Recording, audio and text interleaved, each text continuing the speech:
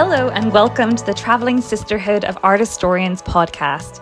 We are Maddie, Freya, Caroline and Serena, four art historians who each week will be chatting to an expert about visual and material culture in the 18th and 19th centuries. Join us on an art historical journey as we think about how images and objects shaped our world. Hello and welcome to this episode of the Travelling Sisterhood of Art Historians podcast. We're thrilled to be joined today by Danielle Thom and Lucy Whitmore, both of the Museum of London.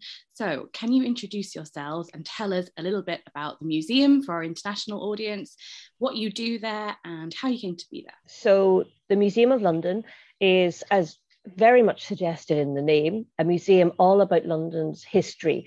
So in many respects, it's a social history museum. It tells the story of London's people, of the place through time, from prehistory up to the present day.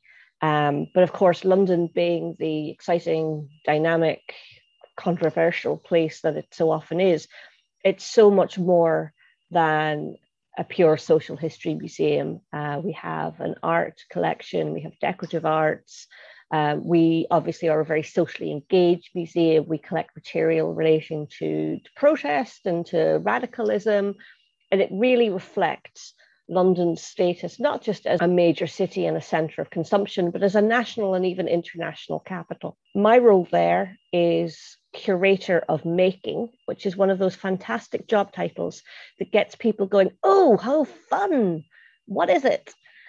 And what it actually entails is looking after our later decorative arts collections. So that's 1700 approximately up to the present day, and the usual suspects in deck arts, so ceramics, furniture, jewellery, silverware, glass, etc. Now, it does sound like one of those jobs that I'm immediately jealous of. So, yeah. And Lucy? Yes, hello. So I am curator of fashion at the Museum of London, which means that I have the privilege to look after our dress and textile collection, 24,000 objects dating from around the 16th century to the present day. And it's really a spectacular collection. I would say that one of the real strengths of the museum is the way that we put different objects and different collections in conversation with each other. So whether that's, something Roman next to something contemporary, or just very, very different types of objects, different types of collections that really reflect the history of the museum and what we're doing now, with contemporary collecting being a real strong point for the museum at the moment, with programs like Curating London, who do a lot of kind of community-based collecting work. But it's also reflected in the way that we work at the museum. So a lot of us work across the collections despite being subject specialists. And I think that's where we find all these really interesting intersections at the museum. I think for me, as a visitor to the museum, something that I always feel is that it's a really dynamic space, and it's genuinely representative of kind of evolving community in London as well. So that brings us on nicely to talk about the new exhibition, so London Making Now. Do you guys want to maybe tell us a little bit about the rationale behind the show, how you came to put it together and what it's all about? The show London Making Now is actually the culmination of a wider collecting project that has been going on at the museum since 2018.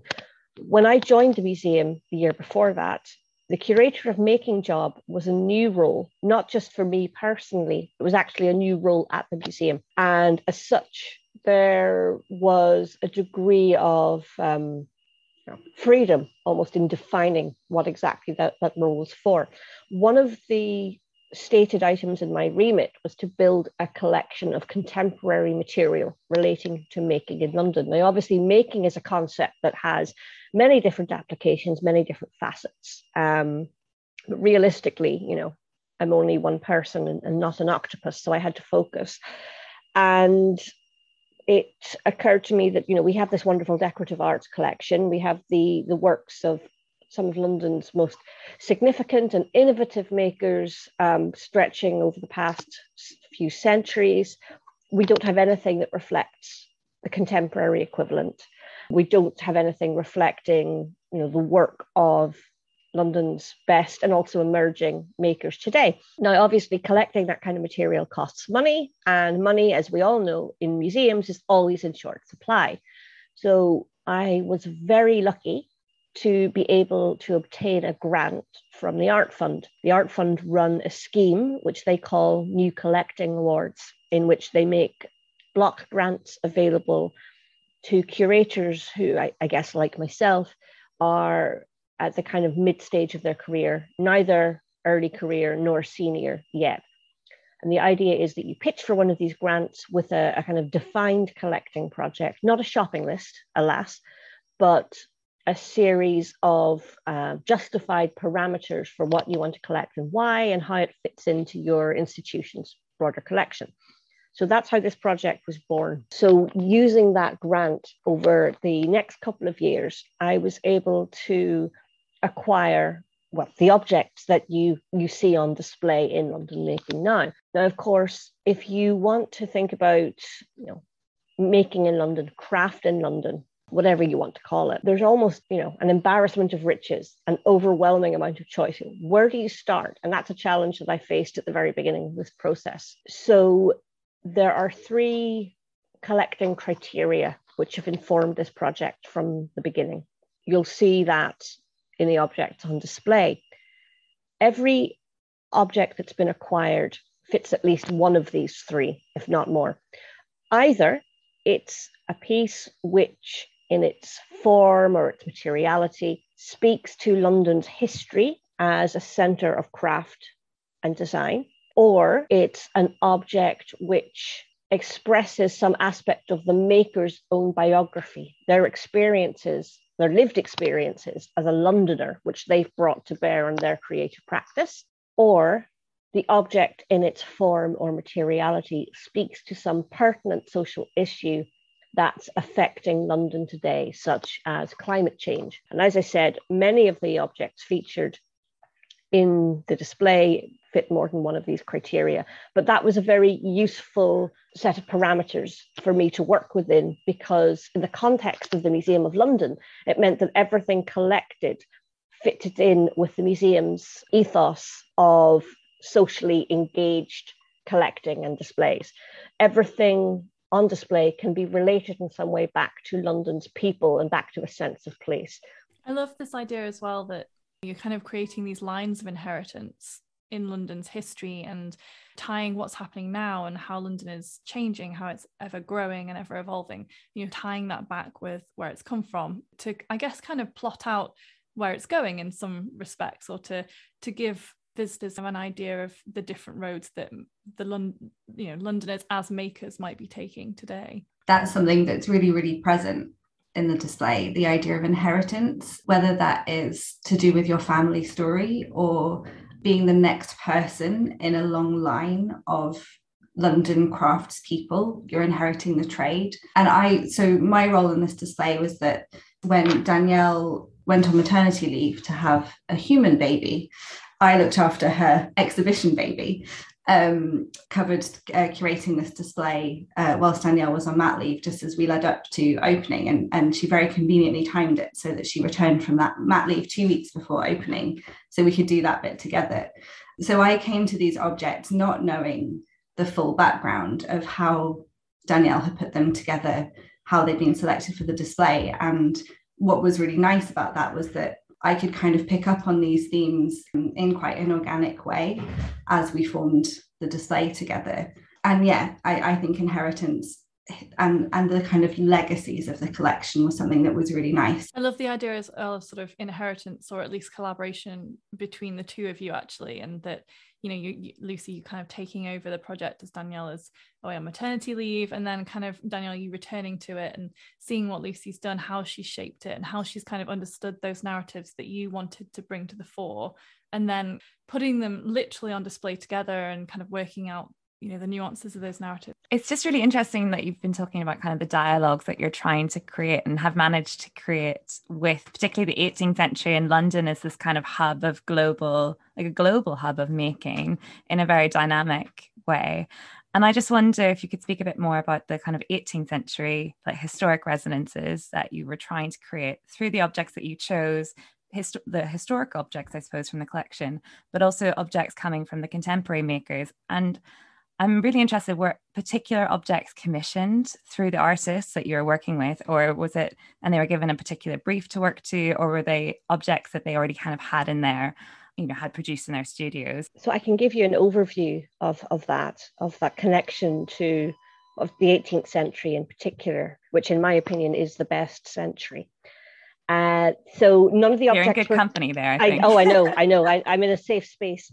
So none of the objects were commissioned as such. In fact, one of the terms of the Art Fund grant was that the money had to be spent on pieces that already existed, because of course that means supporting emerging artists and contemporary artists.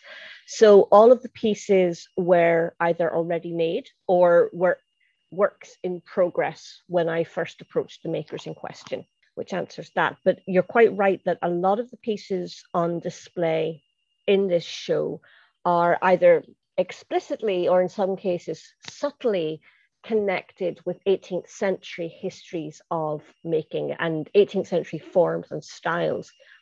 And sometimes that connection is explicit. So the plastic Baroque jug by James Shaw is a great example of this 18th century resonance, because his pieces in the Plastic Baroque series are formed from recycled high density plastic, the kind of thing that your milk cartons are made out of. They are created by putting recycled plastic pellets into a gun of his own invention. Think a kind of hot glue gun on a massive scale. And this gun melts the plastic down and it's extruded through a tube, making a slightly digestive noise as it comes out, I'm told. And the resulting layers of coiled plastic have a very visceral effect. It's not to everyone's taste, but it's a really interesting way of engaging with sustainability and the need for reusing materials. But the piece in question, although it's formed of this very visceral, gooey looking layered plastic, is based upon kind of the form of a ewer, the kind of thing that you would expect to see rendered in silver or porcelain in an 18th century context. Likewise, other works in the series, such as a candelabra and a tureen, are also mimicking these historic forms. Also thinking about work by Renee So. Her piece, The Bellarmine with Bellarmine, is a contemporary and somewhat abstract rendering of the 16th and 17th century Bellarmine jugs, which we have in abundance in our collection. So that in itself is not an 18th century reference per se, but what is very 18th century about her work is the way in which she, as an artist who is of Chinese heritage, born in Australia, works in London and has done for the last 20 years, the way in which she is very deliberately taking and pastiching and bringing together different tropes and visual elements from different cultural contexts and merging them into one object. And that's very intentional on her part. She's interested in the ways in which London has always been a center for this kind of cultural merging, and the fact that kind of interchange of forms and images and ideas has not necessarily always been a benign one, that there are obviously questions at play of colonialism, appropriation and exploitation. So the thought process that went into that piece, although the initial inspiration is a kind of Tudor or Stuart ceramic form, is something I think that's very 18th century in its intellectual approach. And the final piece I'd mention in this context is the stained glass gorilla by Peter Frack. Now, you don't necessarily associate either stained glass or gorillas with the height of 18th century design, but Peter's work is one of those pieces which is included in the show, not only because it's an interesting example of contemporary design rendered in a historic technique, but also because Peter's own story is one that I think really resonates with 18th century making in London. Peter came to London from Poland about 12 years ago. He trained in Poland as a stained glass designer. But he couldn't find work there. And like many of his peers, he came to London looking for work, any work. And he was working for cash in hand jobs on building sites and so on, with limited English at the time. Having been in London for a couple of years, he enrolled in English classes. And those classes were held in a church community centre in Bethnal Green, which also had and still has a kind of community art studio equipped with, among other things, stained glass making equipment. He noticed this and mentioned that he was a trained stained glass designer. The short version is that he was asked to give some classes in return for use of the studio and of the equipment. And today, that's where he is based. He has a thriving business as both a maker and restorer of stained glass. He's involved with some significant recent commissions, including the restoration of the Church of St. John at Hackney. And I think that's such a wonderful example of a longer history in London of migration and its connection to making. If you go back to the 18th century, the obvious example would be the Huguenots, the silversmiths and silk weavers who fled persecution in France. And I think London's history of making and its history of migration have always been inextricably linked. You cannot disconnect those narratives. And Peter's personal story is just a wonderful contemporary iteration of that. Yeah, it's really interesting that you actually bring it back to the Huguenots and that kind of 18th century moment, I suppose, that historical moment when London does open up in a particular way that it hasn't necessarily before. And you know, very much, particularly you mentioned the silk weavers, I just think automatically of Spitalfields and that kind of area, particularly that area of London. And, you know, the museum's not located too far from there. Did that inform your sort of choices then, Lucy and Danielle, when you were picking objects from the 18th century to go alongside some of the more the contemporary works? Were you thinking carefully about those stories as well? I'm just thinking about, like, you know, Chelsea porcelain and all these other kind of ceramics, glass, you know, silver makers and designers who were not actually born in London, but very much became kind of part of the London making culture at that point. We have some of our 18th century Chelsea porcelain on display in the show, next to a piece called Venus by the contemporary ceramicist Claire Partington. And we can come back to that because the connections between them are one of my favorite things in the entire show. But when we were selecting the historic objects for display, I think we were more concerned with the comparison of forms rather than explicitly drawing out those connections relating to things like migration. Although I think you can absolutely read that into the connections and it's not tenuous. But what those historic objects really threw up for us was the idea of a sense of place and the stories of different locales within London where different forms of making have historically clustered and continue to do so today. The Chelsea pottery, Chelsea porcelain is a good example because, you know, the reason that Chelsea porcelain was made in Chelsea specifically, and also the reason that Bow porcelain was made in Bow in East London, was because of proximity to water, because of the availability of land, setting up the manufactory. You know, there are serendipitous reasons why these things existed where they did, but you can also draw on some more obvious or better known examples of connections between place and making. So Hatton Garden, for example, is a centre of London's jewellery making. Spitalfields and silk, we've already mentioned, and some less well-known ones, such as the connection between Tottenham Court Road in the 19th century and the furniture trade. And I was conscious when pulling these objects together and collecting these pieces of the need to represent makers who today are working across London in a variety of locations. And what became very apparent quite quickly is the ways in which contemporary makers are no longer clustered in quite the way that they once were. There are definitely areas of London which have higher concentrations of craftspeople. East London still has a very heavy concentration. But the issues of rising studio rents and the lack of available spaces for making have created a kind of almost an atomized making scene in a way that wasn't the case in the 18th century. Obviously, there are organizations like Cockpit Arts, Craft Central, who are creating and maintaining dedicated studio spaces, often at subsidized rates, which is very important.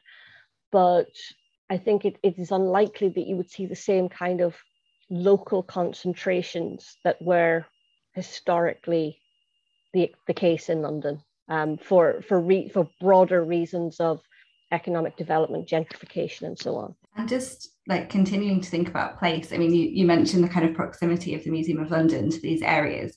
I think it's maybe not explicitly present in the display, but thinking about the City of London as a place of makers and creative people is a really interesting one, because, you know, I think a lot of people will be surprised by the creative and commercial history of the city itself. And there's some really interesting work that has been done into women who were employed in, or who are working in the area of the City of London, often working in the luxury trades. So milliners and glove makers and fan makers and trunk makers, you know, all these different trades that were kind of centered around the sort of St. Paul's Churchyard area. And like I said, it's not explicitly present in the display, but we are rooted in an area of makers at the Museum of London. And it's really nice that that is present in other ways in our collections. And it is something that we're looking forward to talking about in our new museum when we move to West Smithfield in a few years' time. It's really nice to be able to kind of draw on this area that has been home to the museum for such a long time. And another trade that I was really interested to find out had a history in the city is chair caning. We'll maybe come on to talk about Rachel South's work a bit later on.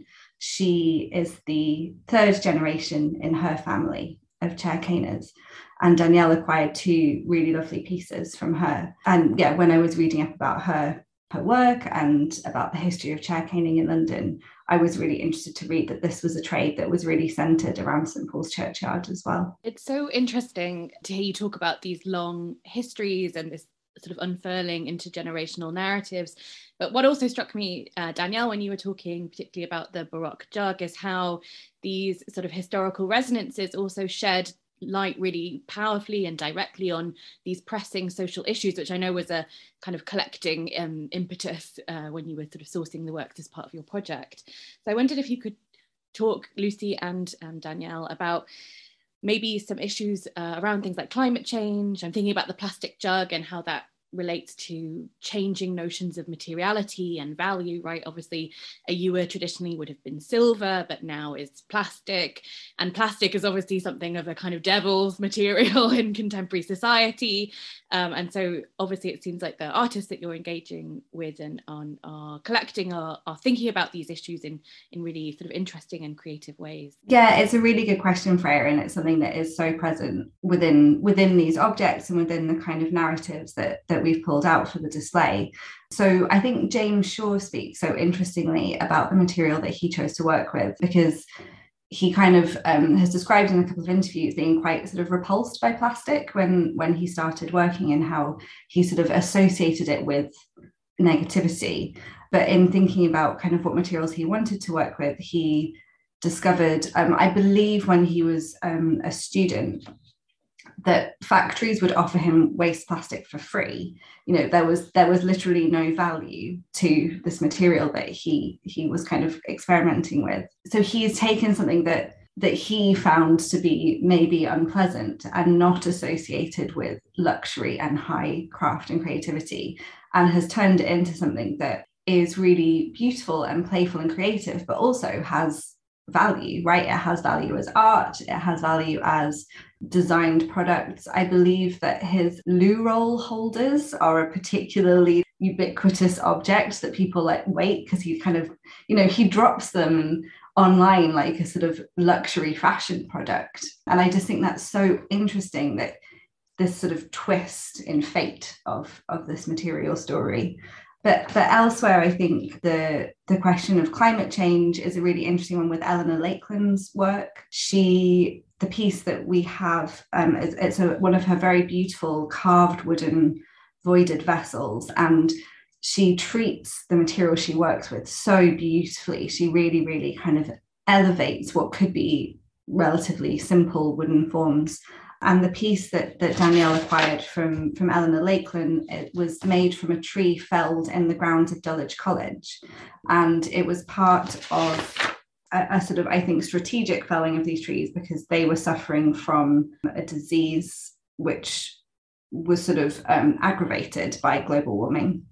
So it's not recycling in the same sense as James Shaw's piece, but she's taken something which has lost its value in a way and then re-elevated it, whilst also making a sort of statement about the dangers associated with climate change. And one other object, I think, just to come back to Rachel South's work, if that's okay, there's a really, really interesting story behind chair caning, which kind of takes us back to the 18th century again. But, chair caning is a really interesting trade because it was something that was applied more to old furniture after a point than new furniture. And a lot of chair caners were itinerant workers who were either on the streets of London or traveling from town to town. And they would repair the seats or the seat backs of existing furniture. And as a dress and textile historian, that it has really beautiful parallels with thinking about the way that textiles were reused and recycled in the 18th century. And just thinking about the fact that historically it was the material that was valued over the work. And today that's really switched. Human hours are valued over materials. And that says so much about the way that materials and household goods were treated and kept and preserved and reused and recycled and had these really long legacies in the 18th century.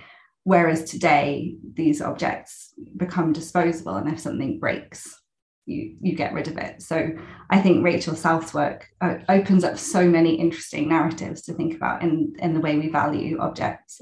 I think as well that kind of brings us on to a broader question about making versus material in terms of where the value of these objects lie. And we've spoken a lot about the materials used in the finished displayed product in this exhibition and how they can draw out narratives of pressing social and cultural issues now. But also we're thinking here as well about the process of making and how that can be political now, how it can be a process that maybe has been handed down and therefore has more explicit sort of historical elements to it. So can you say something a little bit more about the kind of making practices that we're seeing in this exhibition, but also how you make them visible in the exhibition itself? I think it's important to note that there are a very diverse range of making practices at play in this exhibition. And from that comes the language of how we talk about making. I just wanted to note that because we've been very careful to keep our terminology quite broad. We use making as a kind of a catch-all term for various forms of activity, but of course the individuals whose work is represented in this show self-define in a variety of ways. So some of them self-describe as makers, others as craftspeople, some as artists, some as designers. We didn't feel that it was for us to impose a set of categories or definitions on individuals and their practices. So we've respected that self-definition. In terms of making processes being made visible in the show, again, the makers themselves have a voice, have a presence, and it was very important to us to emphasize that, because given that the Museum of London is an institution that tells a story of people, not just of objects, we wanted the people behind the objects to be foregrounded.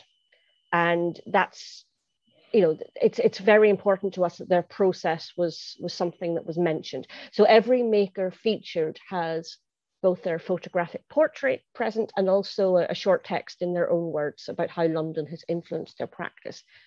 In the case of some of the makers, we've actually made the process more explicit by including raw materials or samples of raw materials that they've worked with. James Shaw would be a great case in point, because next to the plastic Baroque jug that we show, we actually have a sample pile of the plastic pellets that he uses in the production of those pieces. So there are a variety of making practices at play, which are on show in London making now, because of course we think of the hand of the maker, the lone individual in their studio lovingly handling the clay or hammering the metal or what have you. But of course, as we know historically, as well as in a contemporary context, making is not necessarily a solo endeavor, even in a studio context. So, for example, the large tile mural, which confronts you as you enter the display by Laura Carlin, is actually a collaborative work with Jo Briggs. The illustrations on the mural, which tell the story of London's history from prehistory to the present day, are Laura's own work, but she collaborated with Jo Briggs and with a ceramics factory to actually realize those illustrations, transfer printed onto ceramic tiles.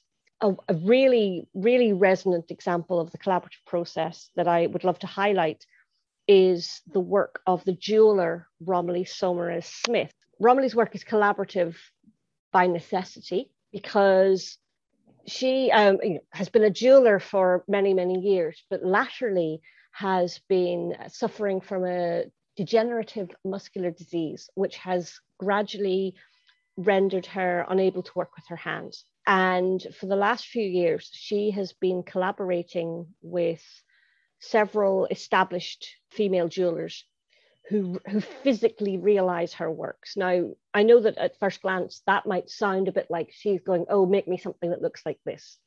It's far more complex and even intimate than that. In fact, such is the nature of the relationship between Romilly and her collaborators that she actually refers to them as her translators. The process by which her works, as conceived in her head, are realized in physical form is one which requires the jewelers in question to literally sit in the same room together, so that Romilly will describe not simply what she wants something to look like, but how it should be realized. You know, what bits of gold go where and how each bead is individually strung on. So really the jewelers with whom she works are amanuenses, if anything. And I think that's a fascinating story in its own right, because it really forces us to think about how we locate that hand of the maker idea in the process. And I think actually some of our preconceptions about what making is unintentionally could be a little bit ableist. I think that's actually a very important story for us to be able to tell, because the process of making is frequently a collaborative one. And I think obviously technology has shifted some of these discussions around sort of the dynamic of idea, object, individual agency so much as well. I think it's that point in the podcast where we ask our guest to talk about an object, normally their favourite object, which is always a difficult question, from their project or their exhibition or something like that. So what have you brought as your chosen thing to talk about? So the object that we would really love to talk about in a bit more depth is the figure of Venus by the ceramicist Claire Partington. This figure is quite a tall standing figure. It's 70 odd centimeters high, and it shows the figure of a young woman standing, almost confronting the viewer, with her dog by her side. She's a contemporary rendition of Venus, the Roman goddess of love, sex, and fertility. And as such, she's shown as heavily pregnant. She's wearing a vest top with the words Venus emblazoned across it in gold cursive, a pair of blue patterned leggings, and some wonderful gold Reebok classics. And her dog, which has two heads, is a staffy. She herself has 4 arms. So this figure is very much based on the appearance and dress of contemporary young women in London today. You know, it's taking its cues from streetwear and from athleisure. Venus herself has several tattoos, which are transfer printed onto the ceramic surface. She's wearing some wonderful Diamante jewelry. In one of her 4 hands, she's clutching a cigarette, notwithstanding the fact that she's heavily pregnant. She's got some great gold earrings. At the base of the figure, at her feet, she's surrounded by the accoutrements of adornment and I suppose vanity, a mirror, a comb, a discarded plastic water bottle, among other things. So this figure is so richly layered and has so many sort of references encoded within it to historic ceramics but also to a wonderful, mishmash of different mythological, religious, and historical contexts. And that's very much typical of Claire's work as a ceramicist. Her works are predominantly female figures which engage with notions of agency and beauty and sexuality. They are highly allegorical in their frame of reference, but the figures themselves I think, are never reduced to pure allegory. They retain, I think, a sense of individuality and character, and that's very much the case here. This Venus looks like she'd be up for a good laugh if you had a pint with her, along with her four arms, which are a reference to Hindu iconography. She could probably hold 4 pints at a time, so I wouldn't want to go head to head with her in a drinking game. This piece was selected for the display and subsequently put on display, in part for its engagement with contemporary fashion tropes, which maybe Lucy can talk a bit more about, but also because of the ways in which it harks back to historic porcelain figures of the type produced in London in the 18th century. So, of course, in that period, you have the establishment of several significant porcelain manufactories, Chelsea and Bow, I think, being the best known. There were also other smaller manufactories, briefly at Limehouse and also in St. James's. These manufactories turned out, among other things, decorative porcelain figures of allegorical females based on classical mythology predominantly.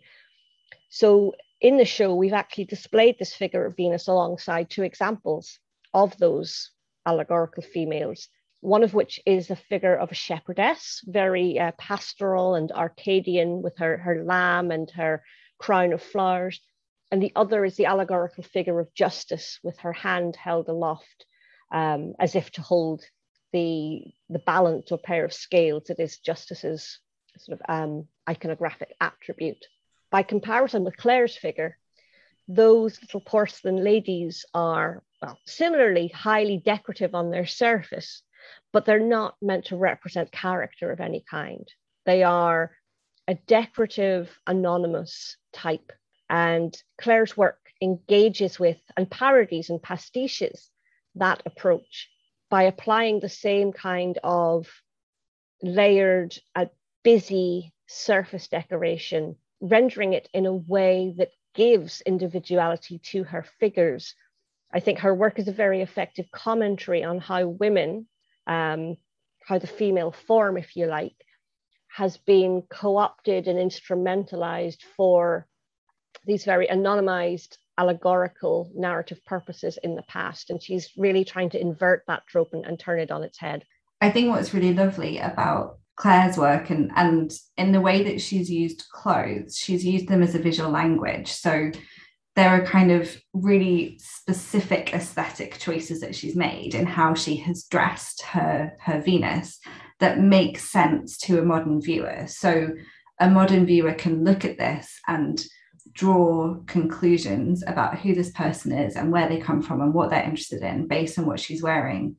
And she's created a contemporary visual language, which is very similar to the visual language created by the Chelsea pieces that would have made sense to viewers in that time.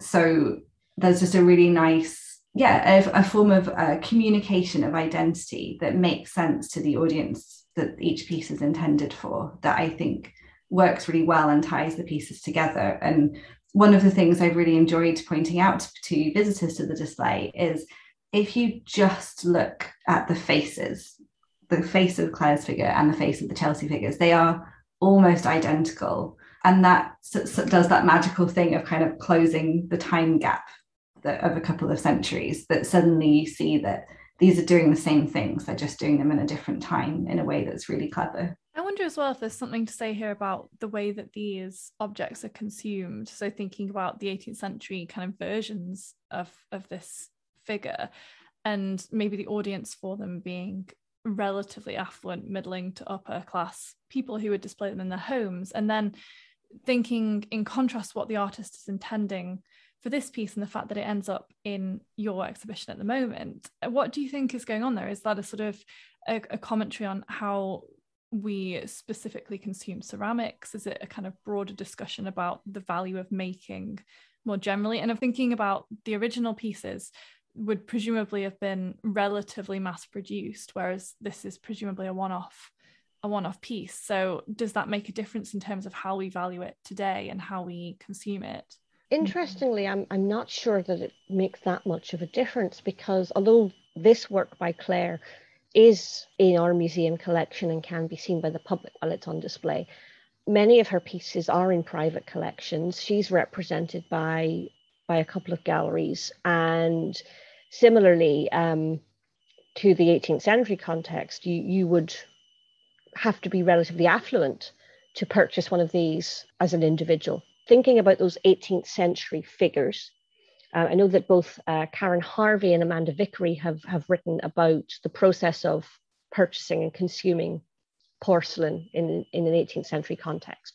And particularly, there's something that quite strikes me in an article by Karen Harvey on punch pots and domesticity, on how women translated clothing into ceramics, which is to say that they sold their clothing and used the proceeds to purchase porcelain. Now we're talking about, as kind of a middling sort to upper class elite context here, but that process of exchange, whereby it's not simply a straightforward cash transaction, that there is a longer chain of transactions taking place to enable the purchase of the ceramic figures, is a really, really interesting one. To be honest, I'm not quite sure that would translate today. I think if I were to sell off some bits and pieces from my wardrobe, I don't think it would enable me to buy one of these as a private individual. A girl can dream, I suppose. But what's interesting in that historic context is that the purchase of these female figures is largely coded as a female pastime in its own right. And I would say that Claire's work today, although it is quite explicitly informed by feminist thought on the female body and on the presentation of that body, I'm not sure that consumption of her work is coded as female in quite the same way, which I would hope is a positive commentary on the breaking down of consumption boundaries and patterns. I love this piece, I have to say, and I love Claire's work, but particularly about the mix of materiality. And yes, you've got this kind of traditional glazed enamel earthenware, but then you've got the mixed media and the costume jewelry that she's added in as well, which I love. But the scale is just really hitting me. The fact that this is over 1 meter tall, and the contrast and the juxtaposition, I suppose, that creates with these much smaller Chelsea figures that are side by side. I've just wondered visually, that's just a really interesting choice, just how large she's making these sculptures at this point. And her work is almost uniformly at this scale. Certainly the full-length figures are. And I think it's very much in keeping with the very declarative and assertive nature of her characters. I think of them as characters, as in, they have personalities in their own right. At least that's how I perceive their work. Whereas, the delicate, pretty shepherdesses of the 18th century are made to be popped up on a shelf and admired up close. I think Claire's work really, it fills the space and it demands the attention of the viewer in what I think is a very, very determined way. And I think that's what makes Claire's work interesting, that she is working within a set of parameters that she's set for herself, but she's constantly testing the boundaries and the elasticity of those parameters. And in a way, that's actually a really nice parallel with what we're doing in this show, because we have been working with a set of parameters from the start, but we have constantly been testing those as well and seeing how they connect and how they can be played around with. So actually, now I think of it, that's actually quite apt.